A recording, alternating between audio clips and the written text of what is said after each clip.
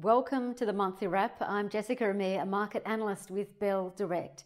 The Australian share market hit a 12-week high this week and broke out of its 2020 bear market for the first time on Tuesday on the back of one, further government stimulus being announced, secondly, a COVID-19 human trial kicking off in Australia, and thirdly, the Australian government downgraded the JobKeeper dependency. Now that saw UBS increase its economic growth forecast for 2020 from negative 6.1% to negative 5.2%. In the month of May, three key themes evolved. Firstly, there's been a heavy rotation out of blue chip stocks into downbeaten parts of the market. The largest stock on the ASX, for example, CSL, fell 7%, dragging healthcare down 3%, while the tech sector sparked up 14%, but the downtrodden real estate sector rose 9%, with Stockland SGP up 25% on reports of launching a personal shopping service app. While the property giant that leases to DHL, VW, Coles and Kellogg's, Goodman Group, GMG, they gained 17%.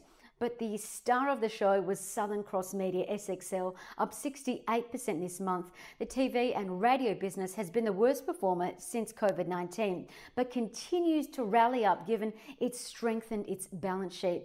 Now, the second theme gaining momentum is the rise of online payments, with fintech stocks like Afterpay, APT, rising 45% after gaining 9 million US customers, while the digital payment business behind Apple Pay and Samsung Pay email payments, they gained 31% after announcing 55% earnings growth in 9 months. And the third theme was the oil price rebound of 81% from 18.54 to 33.67 US a barrel. Two stocks that benefited from that with Santos STO and Oil Search OSH up 14% each. Santos rallied up as it upgraded production by 2% and its first quarter sales beat expectations, UBS expectations. Santos also has less debt than most of its peers. Now, Santos is backed by Citi as a high-risk buy. Meanwhile, Oil Search gained momentum as it's closer to its PNG expansion and had drilling success in Alaska. OSH is backed by UBS as a buy. Now to strategy ideas for next month. Well, one of the things to think about is the expected surge in online retail, given COVID-19 has changed our behaviours, with less of us pounding the pavement and more of us shopping online, including previously reluctant demographics being forced to shop electronically too. All reasons why Bell Potter forecasts online retail will double by 2023 to 6.5 trillion US dollars, with over 2.1 billion of us tipped to shop online by 2021. Secondly, another idea worth exploiting is the rise of working from home.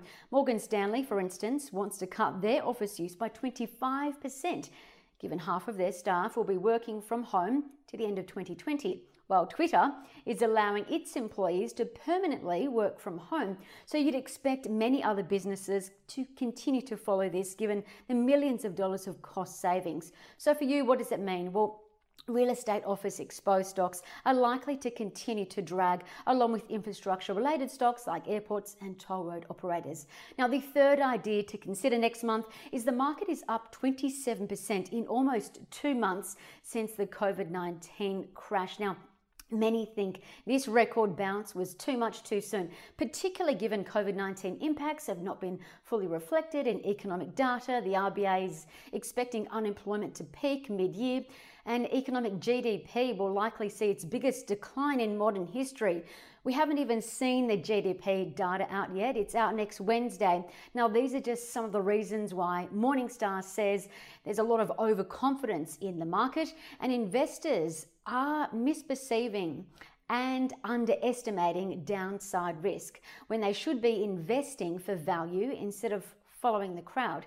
Citi says investors should be limiting their downside risks as companies' debt to equity ratios have gone up since February, while price to earnings ratios, the amount of money you pay versus the earnings for a stock, is now higher than in February too, meaning you're getting less bang for your buck as earnings are less. Now, these are just some of the reasons why Citi expects that there's a high chance the market will fall in the next 12 months. Now to trading ideas. Well, for the online retail surge, you might like to think about increasing your exposure to online retailers or companies benefiting from the thematic. Bell Potter backs Afterpay APT as a buy, along with City Chic CCX, which is also backed by Goldman Sachs too. The software car parts seller and cloud car service company Infomedia IFM is backed by Bell Potter and UBS as a buy. And UBS also backs Zipco Z1P, while Harvey Norman HVN is backed by Goldman Sachs and UBS.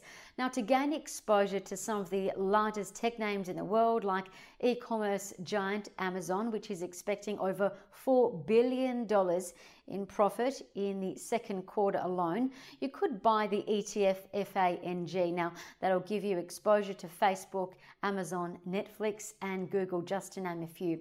Now, secondly, for the work from home trend, be cautious of exposures to infrastructure and office REITs over the next few months. On the flip side, you could consider investing in cloud computing companies like businesses NextDC, NXT, which is backed by UBS as a buy.